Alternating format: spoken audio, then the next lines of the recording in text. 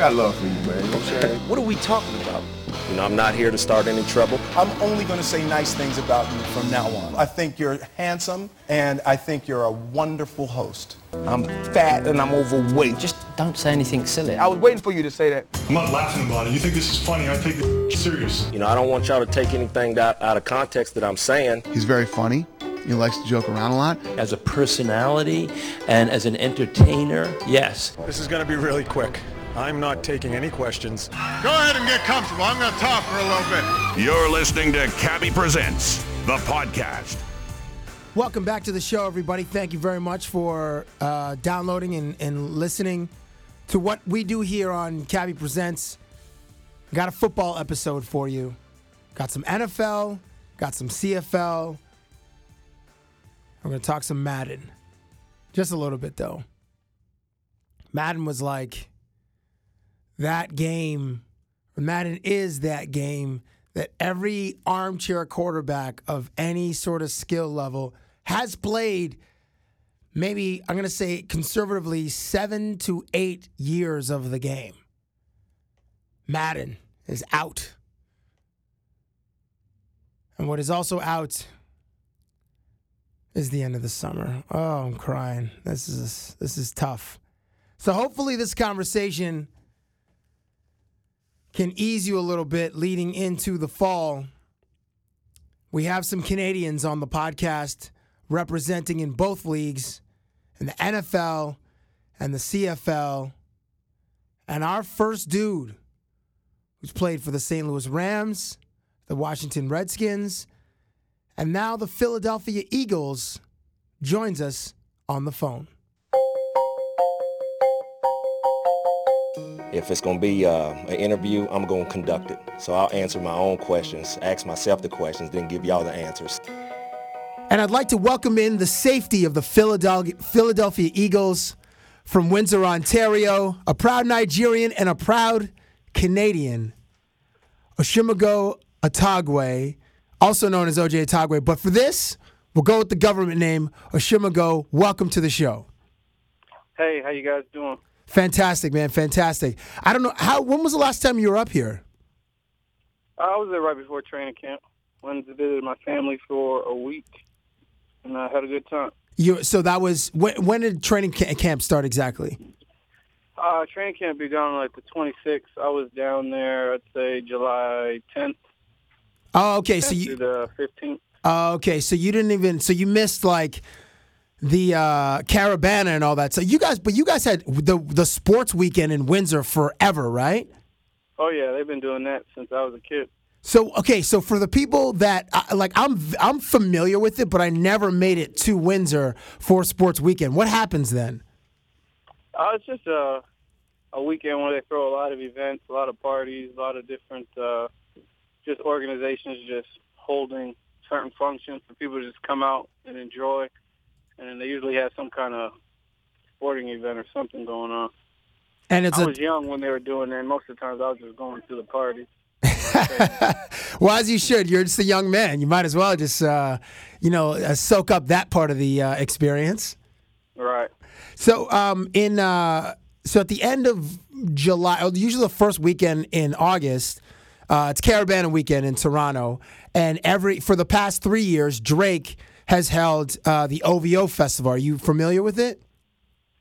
Not really. I'm familiar with Caravana. I haven't been in probably 15 years. Since I went away for college. Okay. 13 years, and because we've always had training camp or some kind of football during that time. So I guess, I wanted to segue from Drake having this big music festival, this one night on the Sunday in Toronto, to what Jay-Z is about to have in Philadelphia this upcoming weekend, his Made in America Music Festival, which is 2 days. They expect 50,000 people every day. It's headlined by Jay-Z on the Saturday and Pearl Jam on the Sunday. Ron Howard's directing the documentary. Where will you be on Saturday or Sunday? Will you be trying to sneak out to catch a couple of these acts? No, I actually won't be. I'll be back in Virginia at my house, just hopefully preparing for the season, resting. So how often do you get to, I guess, go to concerts or live shows? I mean, Philadelphia, I know you just got there, is rich in its, its R&B history and that sort of thing. And then you have this giant festival, which I guess you're going to miss out just so you can rest and stuff? Yeah, I'll miss out on it this coming weekend. But do you throughout the year, I guess throughout the off season, when you're either in Virginia, I guess is where you make your home. Do you attend any of these any music festivals? Not really. I don't listen to too much secular music these days. I'll attend a gospel concert here and there, but I haven't been to one probably about 2 years. Okay, actually, my brother is a minister, and he was just in Houston in July for a big conference. One of those where like the main speaker, or the main events, like they take place where this particular situation where the Houston Rockets play basketball. I know those things are very huge. Have you found yourself in one of those? At one of those? Yeah, 1 year I went to the Essence Music Festival down in New Orleans. Oh, yes. The Superdome. Yes, that is like a huge festival. Yeah, I know. That's like a very huge soul and R&B and gospel. That's a big one. That's a very big one. That's in June or May or June every year. Usually late June, early July. Okay, so you're from Windsor, Ontario, and there aren't very many Canadians playing in the NFL. I think Philadelphia drafted a lineman. Actually, that's last year, I believe, who was a Canadian. But how did you know, as a kid, that your dream was attainable? I guess as a kid, you're very naive and you're ignorant to the fact of what actually takes place in getting to the NFL. So anything that you think of, you believe you can do, because to that point in your life, you've always been able to do the things that you wanted to do. So growing up, watching football on television, you just see, oh, yeah, that looks cool. That looks fun. I love doing that. That's what I want to be when I grow up. And you just, by God's grace, put your feet on the path to heading in that direction.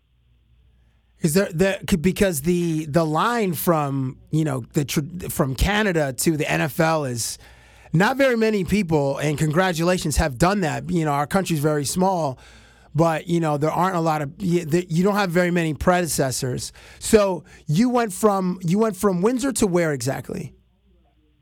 I went from Windsor to Stanford University. Right. And do you find that I don't know what it's like at training camp in the NFL or whatever, but do you find like you did more running in college than you did in the NFL as far as practices go? Yeah, I would say so. In college, you're still in that preparation phase where you're still being matured and you're definitely still developing as an athlete. So you're definitely more raw than you are when you get to the league, because by this point you're still raw and everybody can improve. But if you're at the professional level now, you've accomplished a lot. You've grown in your skills. You've grown in your character. So that's not the focus. But in college, you're still developing who you will be as a person and as a player. So coaches definitely have to push you harder and untap more of that hidden potential. So in a way, it's a relief getting to the pros because you don't have to run and do quite as many drills. I wouldn't say it's a relief. The focus just switches. You're still just as I wouldn't say you work just as hard, but different. It's not as long and as strenuous, but you're working in a different way because now you're working at a higher level, so it demands more of you. And your inner man, it demands more of you, and you got to commit more, and you got to be more accountable, and you got to be smarter. So it's on par with your work ethic, but it's just in different areas. Now, I read a story that you are married to Jill Singletary, is your lovely wife, Mike Singletary's daughter. Can you describe, like, the first time you walked into his home? Yeah, it was a nerve-wracking experience. Yeah, to say the least, I can imagine. But it was a memorable one because what I expected definitely didn't occur. He met me with a firm handshake, but very soft, quiet-spoken voice. And from there, we had a wonderful conversation and just really began the foundation of a wonderful relationship. Do you find that sometimes the anticipation is way worse than what happens in real life? Like, you know how, like, did you find that you were, like, going through, you know, like, imaginary conversations and, like, certain things that he might ask you? Like, you were just, you know, imagining all these different scenarios. Did you find yourself doing that? No, I didn't really go that far into it, but what gets stuck in your head is just how he's been perceived on in the media for so long. His tenacious demeanor and approach to everything. So that's what you get. You find yourself toiling with in your mind. Just, okay, how's this going to play out? How's he going to be? But it's not really. I didn't have any fantasy conversations or anything like that. I always find, like, when I'm in when I feel like I'm going to get in trouble, then all these things start cycling through my mind. You're probably a much better human than I am, morally, and the way you carry yourself. So I'm sure you don't really have these things to worry about quite as often as I do. So you went in, and he was very, very calm, and did the head coach Mike Singletary ever come out, like, in conversation where he's very much the, I don't know, the like a leader of men, and the dude that he imparts a lot of anecdotes and stories on you? Yeah, I mean, he's the same person whether he's at work or he's at home. He's one man, and he carries himself very to a high degree of integrity. And so when you talk with him, he's very soft-spoken, but in a moment's notice or in a blink of an eye, he'll get very passionate about what he's talking about. And that's when you see the head coach inside of him come out. But it could be talking about vacuuming, or it could be talking about cleaning up the living room. But he just approaches everything with a passion and everything with a seriousness to get the point across, because that's just who he is, and that's the way he goes about doing his business. Now, you mentioned passion. The new Madden game comes out this week. Has there been? You've probably grown out of your gaming phase if you had one, but to some of the young guys, Madden is still like a huge. The new Madden game is always like a big deal, and guys play in the locker room when they have some downtime or whatnot. Has there been? Have you seen it in your locker room yet? And have guys been playing it? No, it just came out, I guess, this last night. I know a few guys have actually went and picked it up, but it hasn't appeared in our players' lounge just yet. But I'm sure it'll be here in the next few days. Over your career playing in St. Louis and playing in Washington, have the Madden games or the tournaments or whatever in that players' lounge, is that like a big deal? Oh yeah, whoever the best at Madden is always it's a competition. No matter where I've been, players are serious about how well they are or how well they do in playing Madden. Now, has that trickled down to you? Are you, I guess, in your younger days, were you a bigger Madden guy than perhaps now? I was when the game was a lot more, when it was simple. Like when it was on like Super Nintendo or like the first PlayStation? Sega Genesis, or even the last Madden that I remember playing where I was very good was Madden 94. Wow. 94, dude, that was Madden 94. So wait, that was like Steve Young on the Niners. Emmitt Smith. Yeah. Troy Aikman. That's the last time I played where I could say I was pretty good. Wait, wasn't Barry Sanders was still on the Lions, right? Yeah. Was that your de facto team because of the proximity between Windsor and Detroit? Oh yeah, I was a huge Barry Sanders fan, so I rode with the Lions. So that's but like they never had a quarterback though. And you got to feel bad for Barry, like all that time being like so like have this Hall of Fame career and just never had a quarterback. Yeah, I mean it's definitely tough. They even without them having a quarterback, they made it to the playoffs for a number of years. Yeah, that's true. And that's hard to do nowadays without a quarterback. So they're still a good enough team to do that back then. Now, last year I saw these Ball So Hard T-shirts. I think that, or like Ball So Hard University. I think Terrell Suggs was like the driving force of these T-shirts on the Baltimore Ravens. And I've just seen these Always Shady in Philadelphia T-shirts with LaShawn McCoy's face on them. Are guys wearing them on the team, or is it just the one dude, LaShawn himself, that wears these Always Sunny in Philadelphia T-shirts? Yeah, I haven't seen too many guys wearing them. Shady's a man of his own, so he's big enough to pull it off by himself.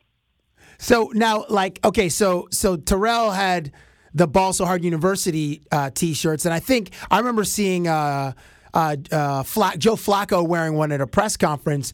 Now, does the defensive core? Do you guys have your own T-shirts, or like the secondary? Do you guys have your own like T-shirts that sort of band your unit together?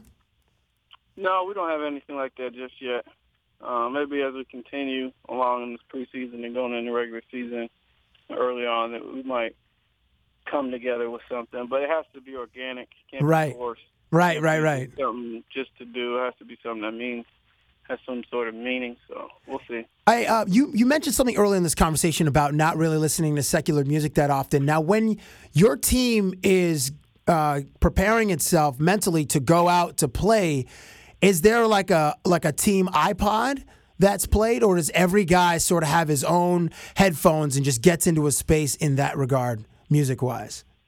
Yeah, we're a team that respects each other's space, so we pretty much always have headphones on because guys prepare for a game differently, and you wouldn't want to inhibit somebody else getting ready or preparing for a game by what you were doing. So guys are really respectful in that. So what do you use to get into that space that you become a modern day gladiator? I do a lot of praying. So I pray a lot before the game and listen to a lot of gospel music. Oh, okay. That's I bet that's a different approach. I mean, that calms you and stuff and gets you prepared. I'll get you out of here on this. I don't know how many movies you get to see in the summertime or in the off season. But I just saw the Total Recall movie where you get to like a different, set of memories and all that kind of stuff. If you were to go to the Total Recall facility, obviously it's not real, but if there was one, what set of memories would you want to be implanted? Like a James Bond type? Maybe you're like a Kanye West type. You're this huge performer. Maybe you're the president of the United States. Or you're an engineer at Bridgestone where you get to test drive like the most amazing racing technology in the world. Or maybe you're like Derek Jeter. Maybe you're another athlete. What set of memories would you want implanted? That's a good question. I think I'd try to be someone like Jason Bourne. These movies are really interesting, so it'll be someone like Jason Bourne. Dude, I don't know, that'd be cool. You could basically like Jimmy any lock with like a paper clip, basically with right. and take out anybody who steps to you and like on a side of a mountain or on a train station or whatever. Right. Well, listen, man, thank you so much for spending some time with us.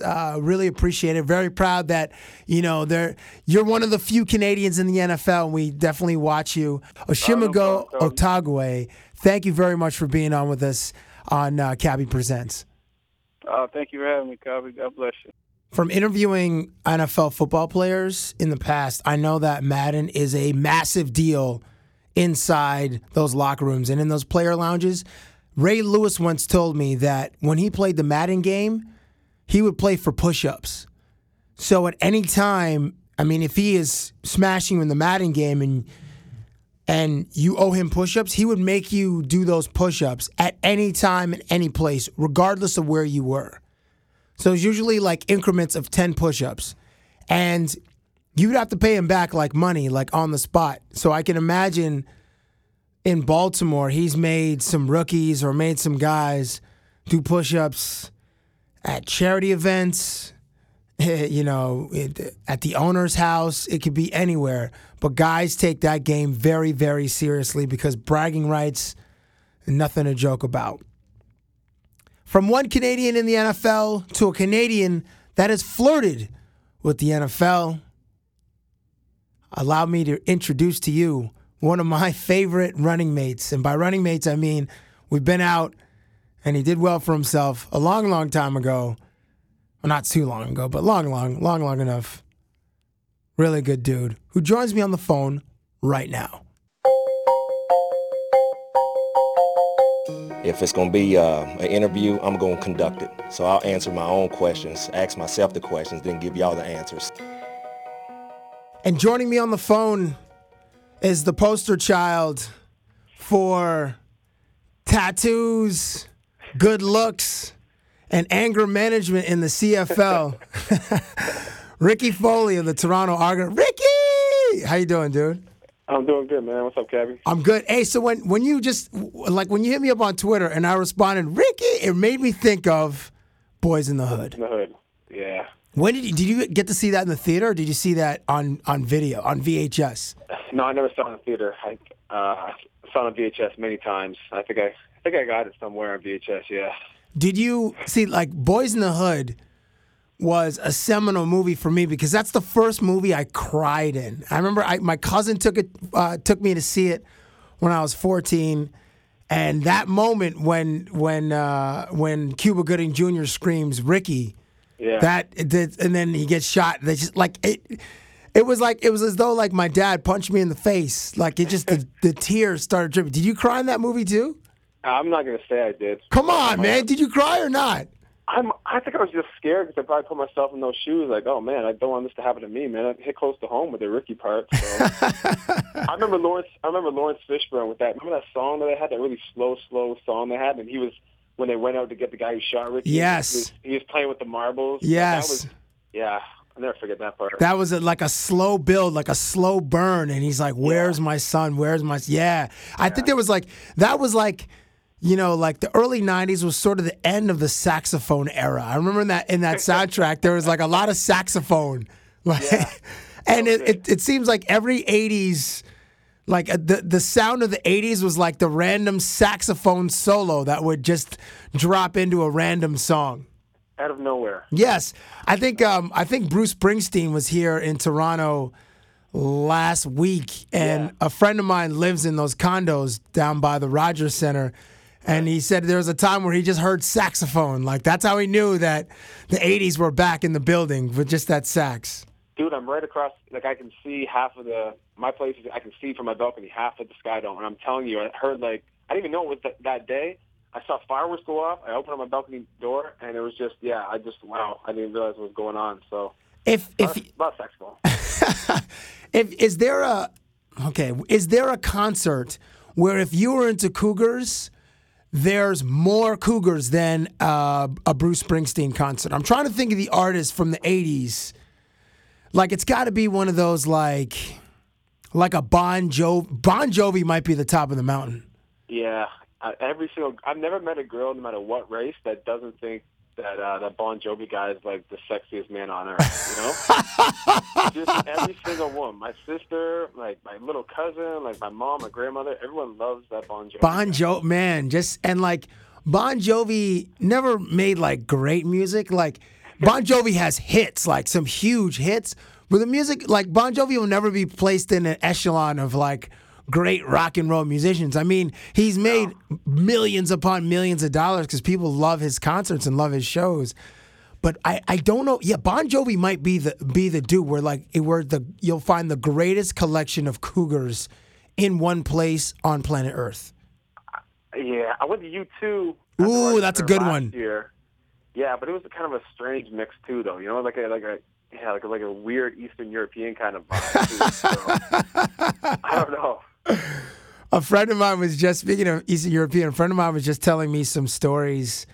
He plays for I might as well just say it. So, and so my friend Joel Ward plays for the Capitals, and I was hanging out with him the other day, and he was just telling me, like he told us a story about how he went out with Ovechkin at the beginning of the season, and he went to this one party where everybody at the party spoke Russian.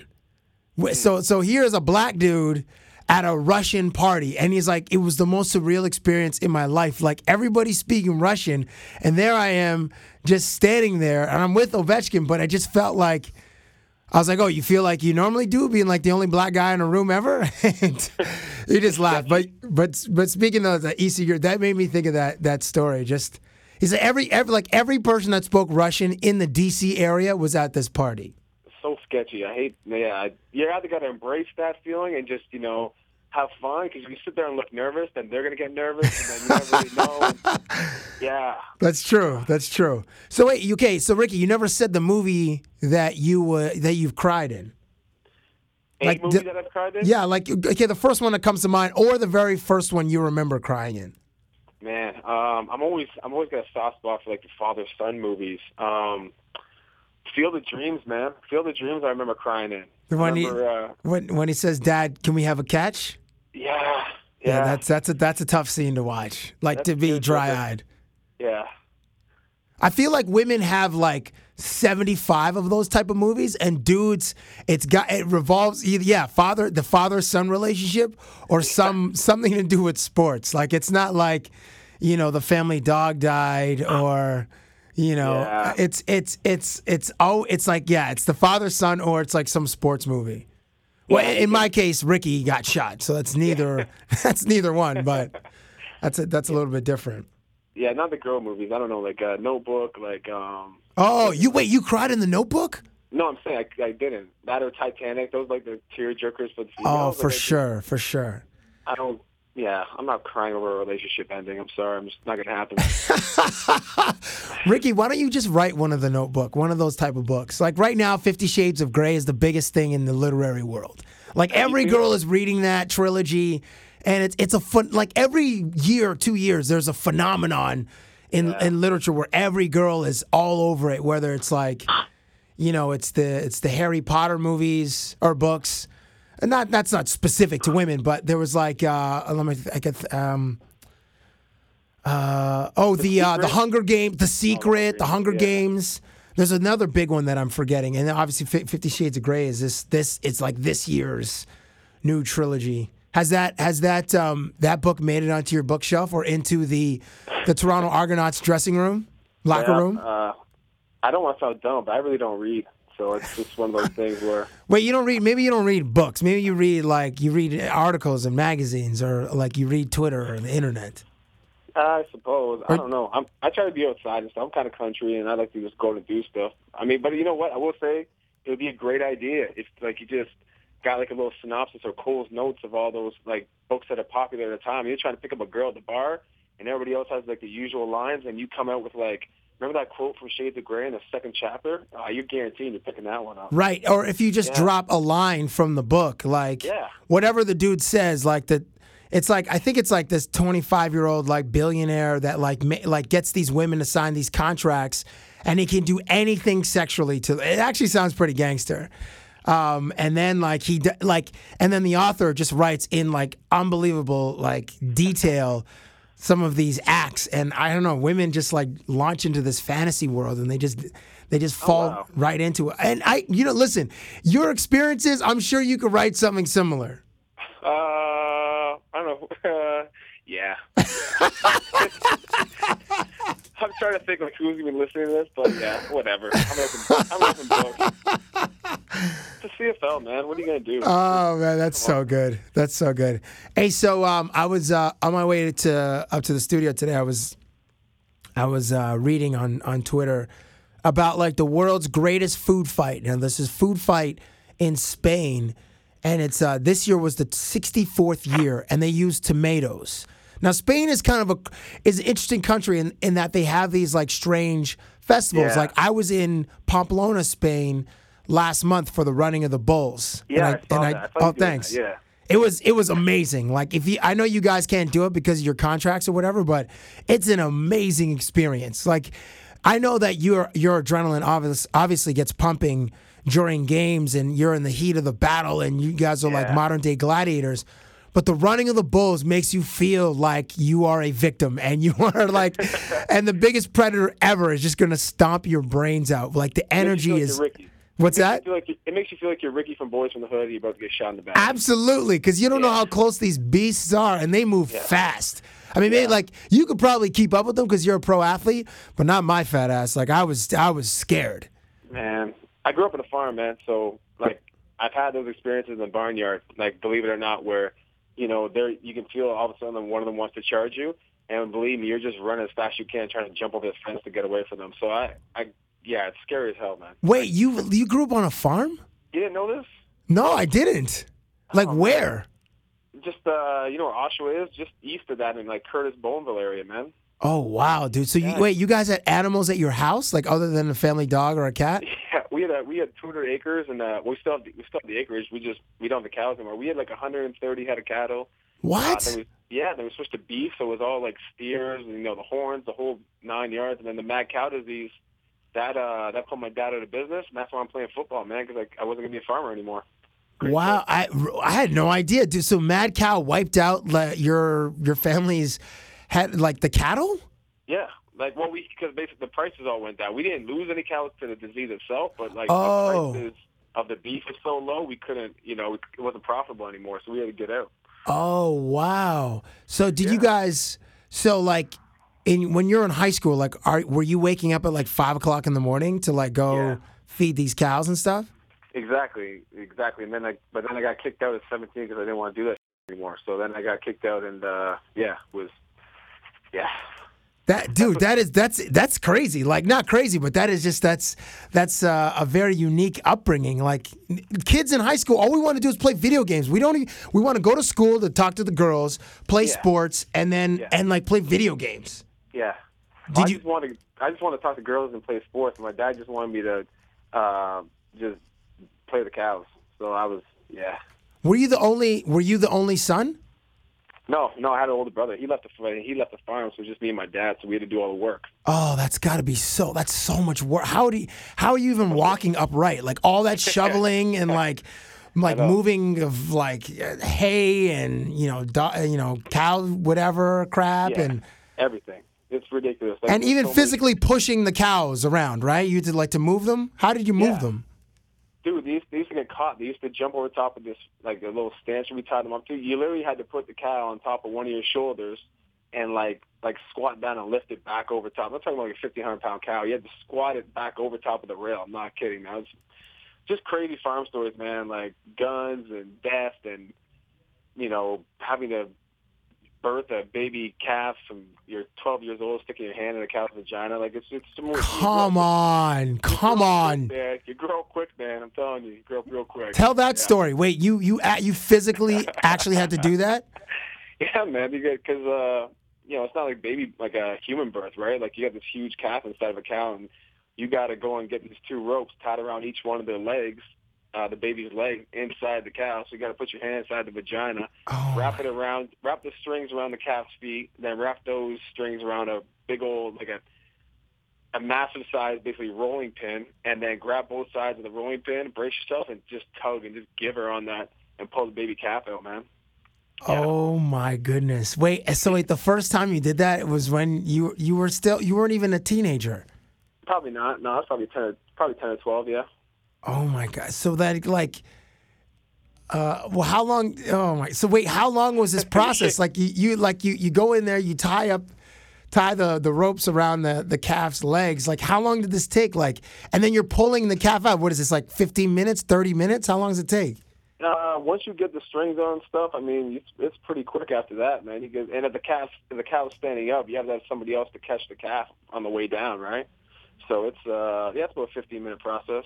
So, oh my goodness, dude, so many farm stories. Like, or then if the cows are back in the woods and they had the baby on their own, and you go back there and the cow's trying to like hold off all the coyotes, and you got to pick up the baby calf and carry it home on top of your shoulders and keep the coyotes off you, man. It's farm life is crazy. Like it's just you can't put into words how crazy farm life is. Wait, so when you were doing this, did you ever see any coyotes like around you as you're trying? Oh yeah, like I'm talking, all the time, all the time. So. Wow. So wait, did they ever were they following you, or did they ever take a run at you? No, I've never had any take an actual run at me, but they take a run at the cows though, and the cows have to, have to kick them and stuff. But we go back there with a rifle or something, right? So, once I got old enough to bring that back to the woods, it'd be, so it's no big deal. You fire out the rifle once and then they kind of scatter, so it's no big deal. But yeah, man, farm. Crazy, just crazy. Ricky, wait, you said, wait a second. I got to unpack this because there's so much in there.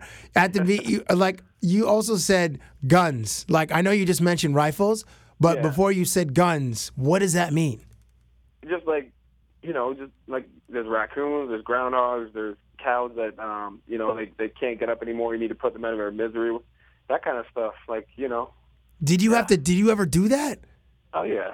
Like a cow that you had to kill because the cow is either old or it's sick or whatever. Yeah, exactly. That's what happens, right? Once it's it's called splitting themselves. Basically, they tear their groin because both their feet slip on the pavement or something, and they tear both their groins, and they can never get up again. They can't. So you try to nurse them back to health, but they'll never get back to health. So for 2 or 3 weeks, they're sitting there, and then they can't get up, and they're just in pain and misery. So you got to put them out of their misery. So there's only one way to do it, right? So yeah. Oh my gosh, dude. Oh, yeah. Weren't you afraid?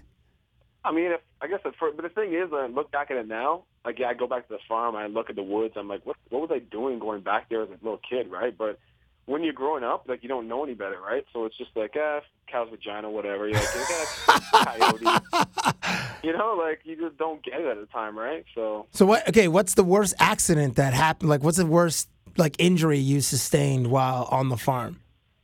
Me personally, I got kind of lucky. I remember one time I had to get a bunch of stitches in my knee. I cracked my shin bone, just jumped and slipped and fell. And I got this, the loader tractor, the scoop on the end of the tractor. I put my shin right into it, and I screwed up my knee a little bit. I had to get knee surgery a little bit later after that, just to scrape off some damage. It wasn't that bad, though. My dad and brother, though, between the two of them, they probably lost, or got chopped off, 3 fingers. You know what I mean? I had to get sewed back on. Wow. They had fingers sewed back on? Yeah. Did the fingers work? My dad's, they're on, but I don't know how good they work. My dad's hands are jacked up. He was just twisting all kinds of different directions. I don't know. Yeah. Oh, my gosh. That's I think, what was it? Is it Torrey Holt or Michael Strahan that have a finger that can, Oh, the pinky, yeah. Yeah, that can bend, the other way. Yeah, I don't know, but, yeah. My dad's hands are just jacked up because you try to unplug stuff when it gets stuck, right?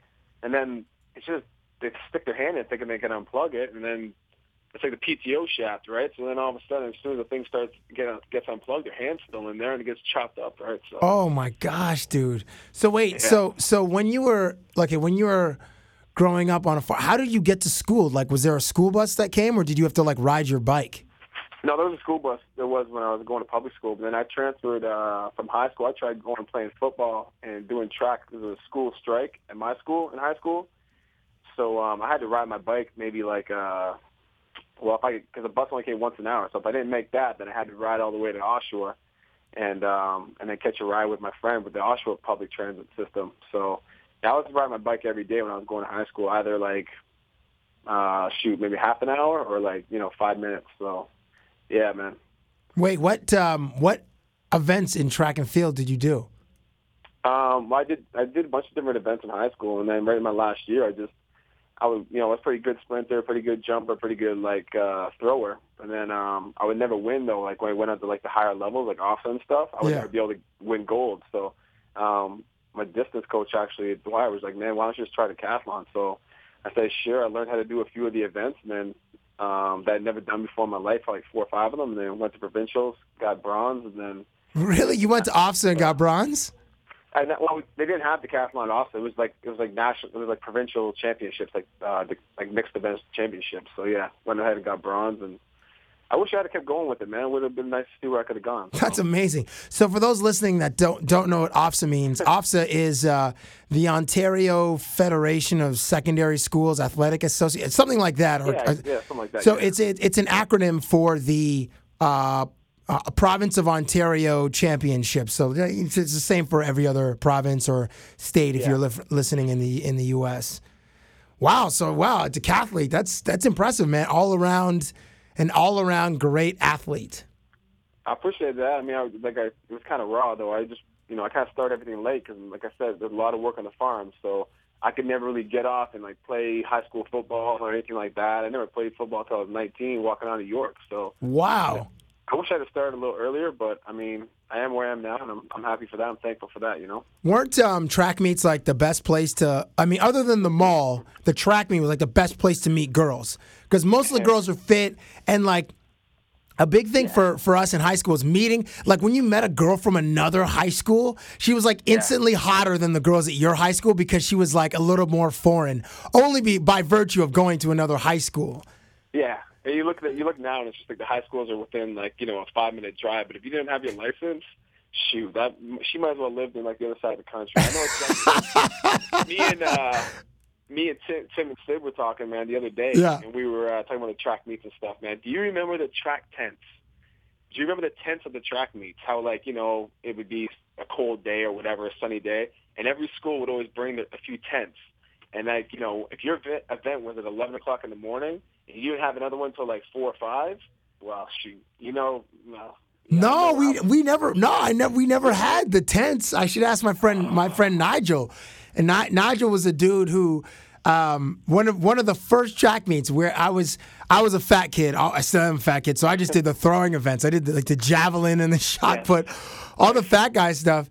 And Nigel's one of the sprinters. Right. So I remember this one track meet. We were in like Hamilton or somewhere, or like maybe we're in Burlington or something, and Nigel like met a girl, and Nigel, him and this girl were just doing laps as they were like flirting, and then every time he passed like our section of the stands, he would just look up and, you know, give that nod, and then we'd be like, oh! He would get so much props from the rest of us just watching him go to work.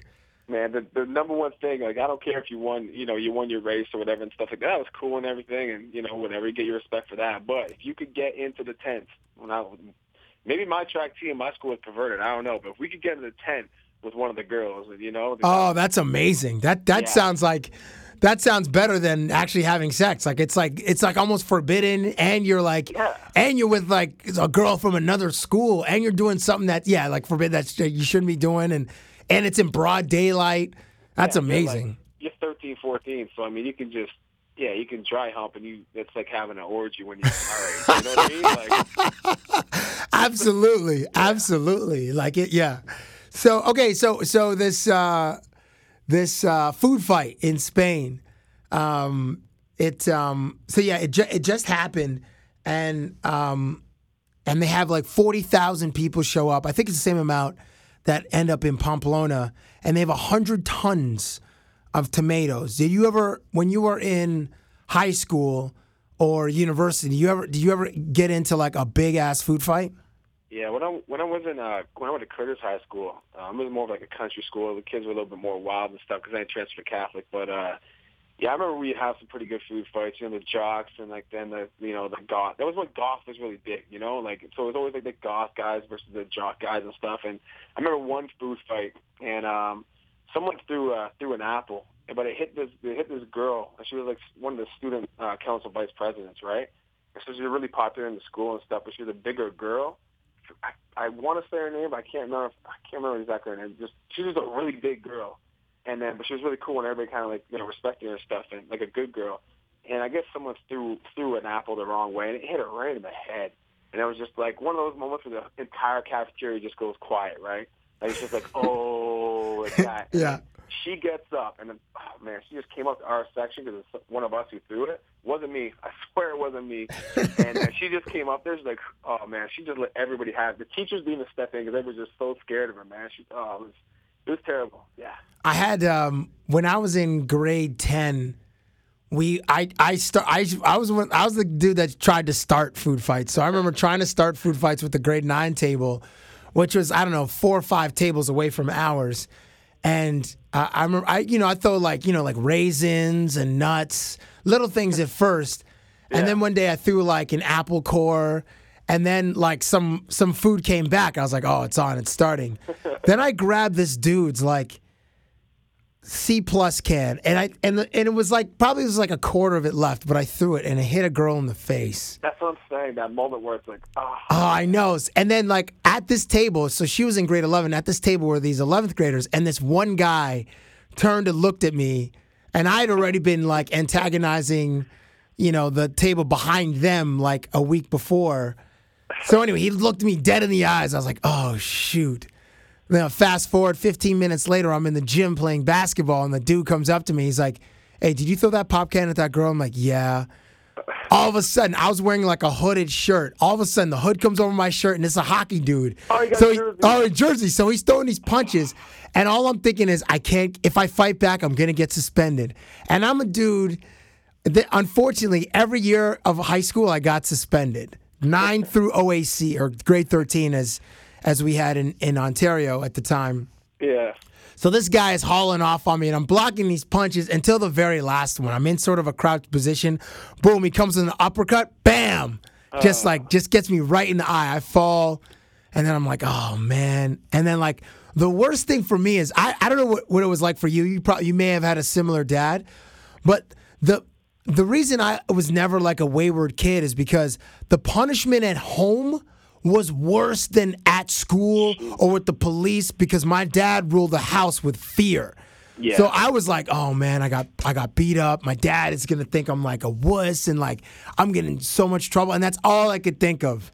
And then so when my dad saw me later, he was like, what happened to your eye? I'm like, oh, it's basketball. I missed the pass.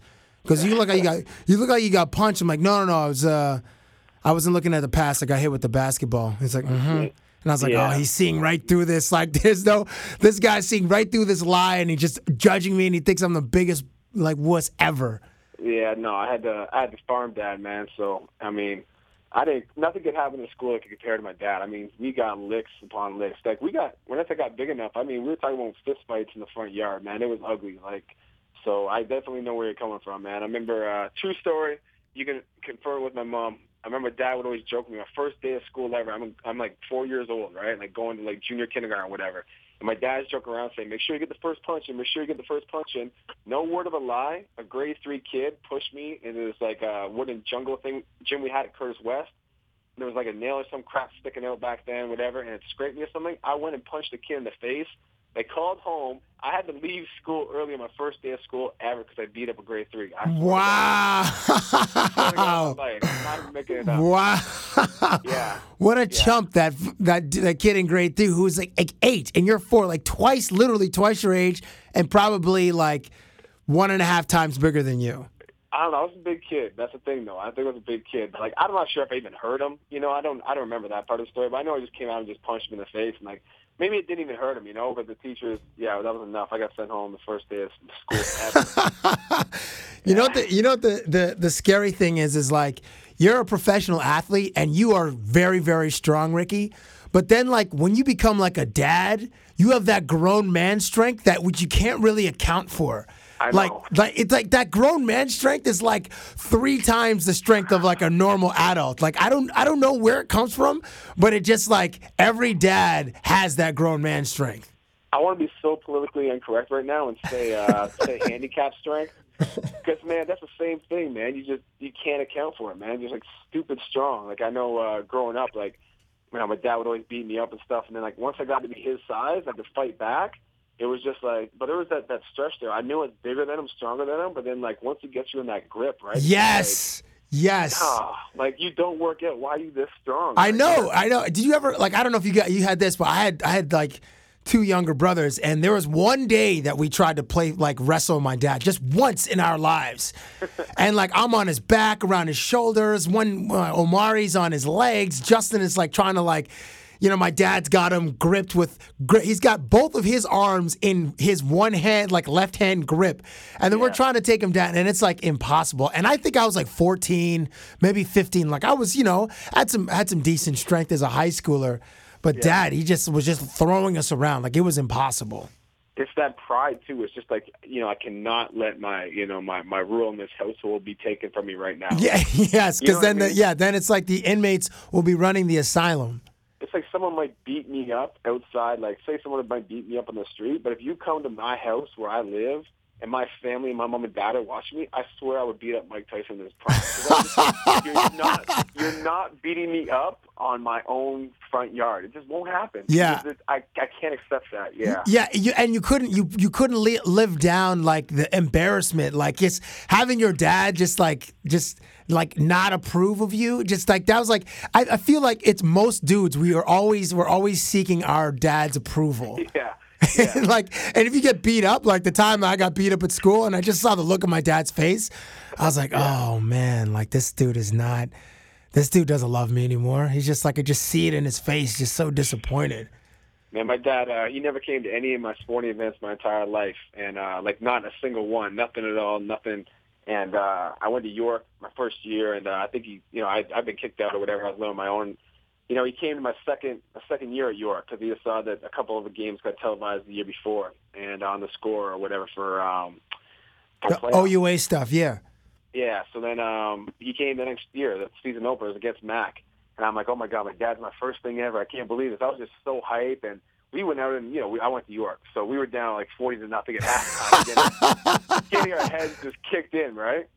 And I'm just like, damn, it's the first thing my dad's ever came to. I'm walking into the locker room, right, at the end of the first half for halftime. I look up and see my dad, and he starts shaking his head, like that disapproving, shaking his head. Right? No. Dude, I get in the locker room, and the coach is talking. I'm bawling like a little 3-year-old girl, man. I'm bawling. Like, my dad's never going to come to anything again. He's I proved him right. I'm never going to be doing anything. I'm never going to be able to blah, blah. And I'm just bawling my eyes out, right? Come back in the second half, we play, whatever. At the end of the game, my father comes up to me, like, first hug of my entire life. Like, I never got one. He comes up and gives me a hug. Yeah. And, like, just a nod kind of thing. Like, and that was it. And that was kind of like everything in that moment was forgiven. And my mom explained later, like, he was just shaking his head, not disapproving, but just like, I should have always been here for you type of thing, right? So. Wow, that's a great moment, man. That's a great moment. Yeah, but that disapproving look that I thought I was getting, it just crushed me. Oh, that is a tough one. That is absolute tough one. Hey, so how did you go from York University to, didn't you try out with the Baltimore Ravens? Yeah, man, that's a crazy story. Like, so I'd only played I didn't play my first year. I only played one playoff game or whatever, just on special teams. Then the second year I came back, started the end. Because a couple guys left, and played 8 games that year. 8 games my second year, technically my third year at York. And one of my guys on my team, Sam Opala, he had gone down to Florida to Miami and done this like kind of free agent kind of camp for like seniors who don't get invited to the real NFL Combine in Indianapolis. And he told me about that. I knew I wanted to go to the NFL, after my senior year. So I just lied. I went online. I filled out the application for this combine thing and said I was a senior from Canada. I'm like, they're not going to check up on it. Who cares, right? Just pay my $150 and the fee and go down there. So I went out to Baltimore and I ran really fast and I did really well. And then the Ravens called me up and they said, shoot, we want to bring you down to Baltimore and give you a look. And I said, well, I got a year left. And they said, well, we'll remember you, whatever. And sure enough, on draft day, they called me right after the draft was over, and they said, we'd like to sign you as a priority free agent. I said, well, shoot, let's go. And like a week later, I was on a flight down to Baltimore, so it was pretty crazy. So tell that experience. So, like, you're on the plane, you land in Baltimore, or you land somewhere in that tri-state area, D.C., Virginia, wherever, Maryland. And then what? So you land, the plane touches down, and then what? Cabbie, it was like putting my hand inside a cow's vagina for the first time. I really didn't know what I was getting myself into. I didn't know any better, right? Because, I played 20 games of football at the CIS level. We had like 3 or 4 blitzes my entire career there, So I get down there, and the first day of install is probably 30 plays. I have no idea what's going on, and I just really had no idea what was going on. I didn't know football at that point, But it was cool as hell. I was sitting between Terrell Suggs and Ray Lewis every day in linebacker meetings. And wait. So you're sitting in between Ray Lewis and Terrell Suggs? Yeah, that was my seat. They put me in between those two guys. So that was. So you're there with a big binder with installations with these plays and formations and to one side it's Ray Lewis, the other side it's Terrell Suggs. Yeah, and like Terrell Suggs wasn't even like Terrell Suggs yet, though. Like he wasn't even like balling like he was, like he is now. Right? It was 2006, I guess. So. But yeah, man, really, everybody's like cool, super cool down there, and I wish I had known what I was doing, but I didn't. So, yeah, it was an experience of a lifetime, man. Like I went to a few parties with those guys and stuff, and it was the time of my life, right? It was great. So wait, okay. So when you were in the classroom or whatever, or the meeting room, was Ray Lewis, was he chewing sunflower seeds? Apparently that's his thing. In order for him not to fall asleep, you have to be chewing on something, whether it's gum or sunflower seeds, and that keeps your mind active and your body active so you don't fall asleep. It does. Like I know it does. I can't remember if he was or not, but maybe he hadn't started that yet. Maybe But yeah, it does definitely keep you awake. I can't remember if he did. I remember he was always chewing I feel like he was chewing a lot of the tobacco a lot. Oh, okay. Seeds, yeah. So did he ever like quiet talk? He was like, Ricky, what you need to understand.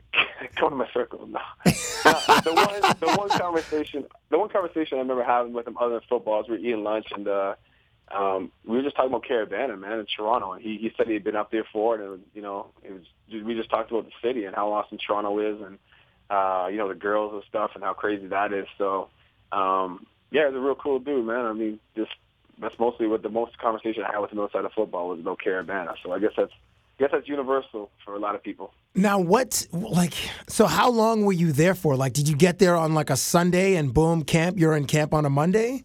No, I got there, it was the off season, so we started mini camps and OTAs and stuff like that. I never even made it to the main training camp.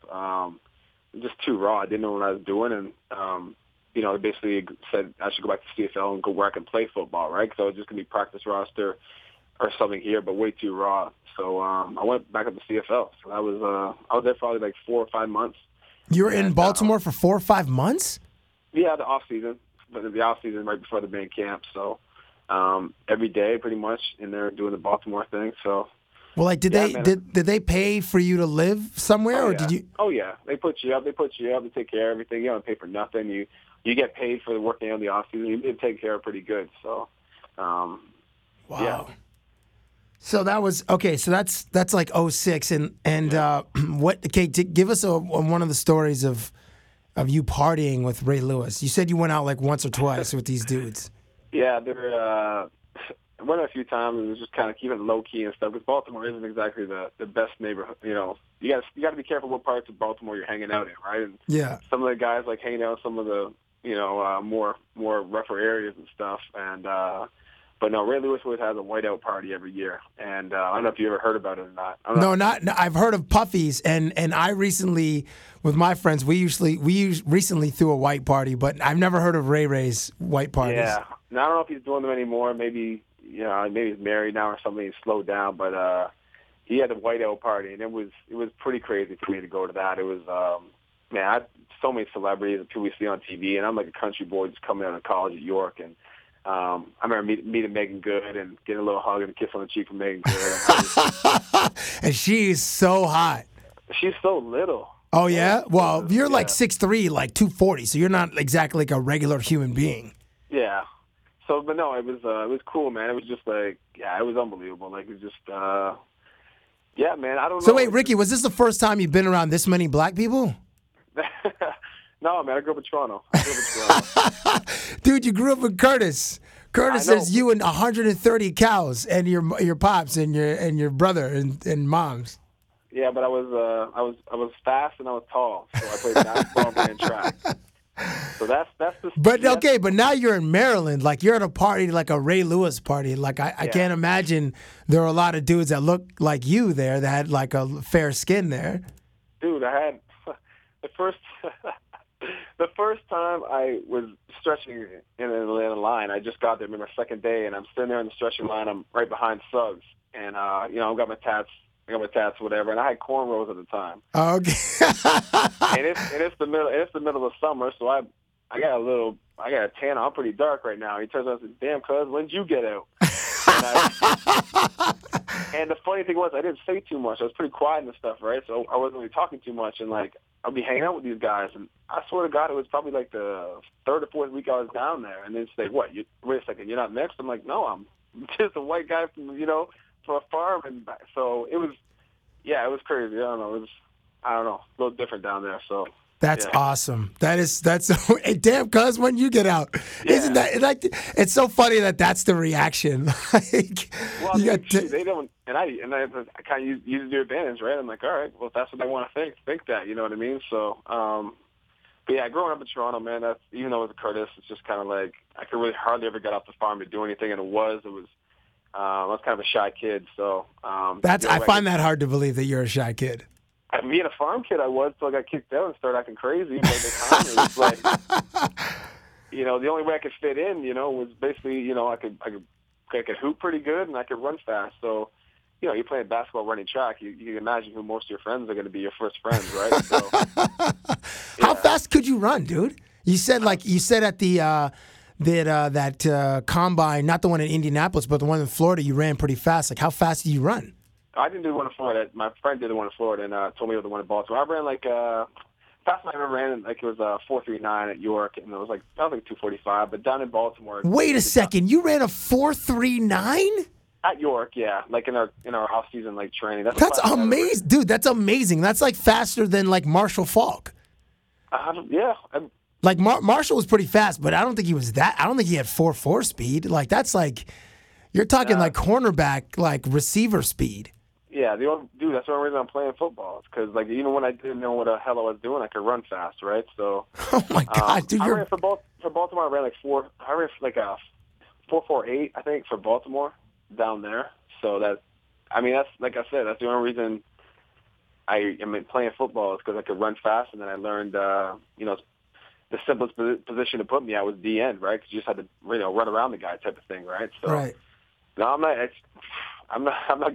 Some guy who's been playing football all their life and is so talented at football and, this and that. I mean, I've studied a lot. I've learned a lot. But, man, I just been real blessed and, could run fast. And, yeah, man. Speaking of D ends, I'm pretty sure you heard this story about, oh, my gosh, Warren Sapp having to sell 250 pairs of his Jordans because he's come under some financial... You're joking. No, dude. I think he had to declare bankruptcy. Damn. So some of his assets are 250 pairs of Jordans, and I don't even think most of those were even worn. I think those are just in the box. What is the? Wow. I mean, that's an offensive amount of sneakers. What is the?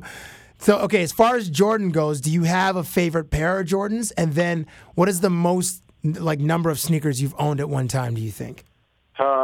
I'm kind of bad for shoes, man. I got quite a bit. I think just because I could never afford Jordans when everybody else had them, So I was always the kid who tried to find a nice pair of Nikes in the Salvation Army and try to play it off like they were. I remember we had Jordan, original Jordan 3s. My mom brought them home, and I was probably maybe 15, 16, and my mom brought home to the Salvation Army these pair of Jordan 3s, beat up, right? But then they were size 13. I'm a size 10 or something, right? And it's I'm trying to fit in these things and wear them to school and stuff. It was just terrible. But I like the 3s. I like the 11s. I've only got probably 4 pairs of Jordans, but that's good enough for me. So yeah, the 3s and the 11s are absolutely those are my favorite. The 3s, I like the 4s, but the 11s I think are the most beautiful pair, the most beautiful sneaker. The Jordan 11s are just beautiful. Yeah, I agree. So you mentioned, so we spoke briefly about Ray Lewis's whiteout party. I'm in my kitchen 3 days ago, and my dude is in town from Calgary, and his girl's in town as well. And we're just talking, and we're talking about, men and women, and, and I guess we get into this conversation where she says about her boyfriend, oh, Dave and I agree on what we think is hot. And I said, that's impossible. I'm like, men and women do not agree on what's hot. There's women always see other women as beautiful, but guys, we see women as either cute or hot. Sometimes we'll throw beautiful out there, but not in the same way that women do. Because women girls that we think are not even cute. A girl might be oh, she's so beautiful. Well, where do you see this beautiful? Because I don't see the beautiful in the face or in the body. So I don't. So I So I said to her, I'm like, Lindsay, I'd be willing to bet money that if I listed 50 women, that you guys might agree on like 8. And if it was you and I, we would agree on 3. I don't know if you ever had one of these conversations with girls before, but why do you think that it is that men and women can't, like our perspectives on what is hot are different? Yeah, because I think guys are trying to sleep with the girls. So it's like the girls are just trying to, like, the natural beauty type of aspect, right? Because, man, let's be realistic. Like, me and my girl, we do a pretty good job on agreeing on stuff, but then you just see that girl who, like, okay, I know she's really not beautiful. Like, I know what beautiful is, right? I know you take your makeup off and you look like you still look gorgeous, right? Right. But you know what guys see. Like, you just see that girl wearing the right outfit, having the right body, and the lights hitting her a certain way, and it's like, I know that makeup's covering up a lot of imperfections. Right, like, yeah. I just want to, you know what I mean? Like, yes. Yes. And then the girl's going to be like, oh, she's ugly. She's a slut. I'm like, yeah, and that's the weird thing is, like, sometimes you'll hear a girl say, oh, Megan Fox isn't hot. Like, are you crazy? Megan Fox is amazing. That's a perfect example where you're right, because girls would be like, oh, she's not beautiful. Like, she wears too much makeup. Like, I don't care. It's like she's on 11. There's the guys is like, she's hot. And guys are like, okay, she's like, or she's sexy. You know what I mean? You can see a beautiful girl and be like, she doesn't have any sex appeal. You know what I mean? Like, she's not turning me on. She's beautiful, great. But, like, it's just like, you're not doing it for me. Like, Megan Fox has that sexiness to her, you know? And there are also some women that have a sexiness that aren't necessarily hot, but there's, 100%. Like, something about her that's like, ooh, like, maybe it's her hair, or maybe the way that she, like, has a certain look, the way she looks at you, like, oh, that girl is sexy. Like, body language. Yes. So like, go ahead. Have you ever seen the hot girl who, like, you see her have to run? And it's just like, you go from being like a dime to being like, like. Yeah, that she's so dope. Like, that you like, I sometimes I'll give it to her. So, like, I'll look at a girl and I'll give the double take, and I will obviously be staring at her, and I'll say, like, listen, she's so dope, I'm gonna give it to her. I'm not even gonna try to be coy about trying to look at her or stare at her. I'm gonna be like bold face, like look her dead in the eyes, like, and just like I might even like mouth the words like wow, or you are dope. Like, I've done that before, just like a wow. Like, I'll give that. If you're that bad, you're gonna get it from me. Like, I have no problems giving a woman some props when she's that dope. Yeah, like, I'll give the damn. I'll give the second look, like, oh damn, like, okay, like, I shouldn't even give it away though. Damn, some other guys might steal it, but I give it congratulations. That's what I do. I just do that. That's my thing. I see them, I'm just like, damn, I'm like, congratulations. Like, what do you mean? I'm like, you say that to them for real? Yeah, that's my thing. Congratulations. Amazing. That's amazing. Yeah. My friend Dempsey has this double take, which it doubles me over in laughter every time he does it. Like, this really obvious double take, but he does it intentionally, and then, like, women, like, they smile. Like, you always get a good reaction because it's just so good. But congratulations is fantastic. I might actually use that a couple times as we have a few more days of summer left. You know what? She would use it. I could see you using it properly too, because it's not like you can't be that, because we're both big guys, so it's like you can't act all like hard and thug and stuff. Yeah, you know, maybe in the States you can, but like you can't up here in Canada. It's like you got to be you can't be standoffish, right? So I know you'd use it in the right way, get a little laugh out of it. Oh yeah, do it, Cabbie, do it. And that's my whole game is personality. So I don't mind. I don't mind telling a woman if she's beautiful. Ricky, that's a great way to punctuate this conversation. I really appreciate that little bit of game that you just gave me. I'm gonna make sure I don't overuse it, because that's like you don't want when you have a nice little tool, you don't want to play it too much. You don't want to use it too much. So thank you for that. I'm kind of out of the game temporarily, you know. So fair enough. Listen. It's. Sometimes it's not like you're trying to sleep with the woman. You're just literally congratulating her for looking as good as she does. Exactly. So, then your lady has to respect that. Yeah, I'm just gonna make sure she. Yeah, okay. Change topic. Yes. Well, listen, I know that you're halfway through the CFL season, and you guys haven't been making it easy for yourselves over there at the Rogers Center. So let's change that up, all right? Sounds good, man. So you guys, I know there's additional pressure for you dudes because the 100th Grey Cup will be held in Toronto in November, and if you guys hosted the game, that would be pretty tremendous for this city. So do what you got to do to get there, man. I appreciate it, Cabbie. Oshimago Atogwe, a.k.a. OJ Atogwe, thank you for being on the podcast. Thank you for sharing your stories. I can't imagine what that must be like to see Mike Singletary across the dinner table from you. And, I know you're in most situations, you'll probably get a lot of knowledge because he's one of those gentlemen that likes to share his thoughts and his experiences and his knowledge, imparting on to the next generation. But then you're married to his daughter. So if anything happens, anything in the world, those big brown eyes will come looking for you. So obviously I wish the best for Oshimago Atogwe and Jill Singletary, his lovely bride. Thank you for your thoughts. And to Ricky Foley. This dude could tell a story. One of my new favorite interviews, Ricky Foley of the Toronto Argonauts. If you want to follow either dude on Twitter for Oshimago Atogwe, a.k.a. OJ Atogwe, it is at IamBlessed21. IamBlessed21 on Twitter. And for Ricky Foley, who's a very, very funny guy, it's Foley for real. Like Kevin Hart for real. Foley, the number 4, real, REAL, at Foley for real to follow Ricky Foley from the Toronto Argonauts on Twitter.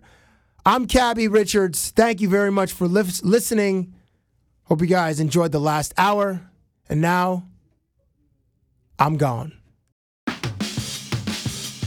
Thank you for listening to Cabbie Presents, the podcast.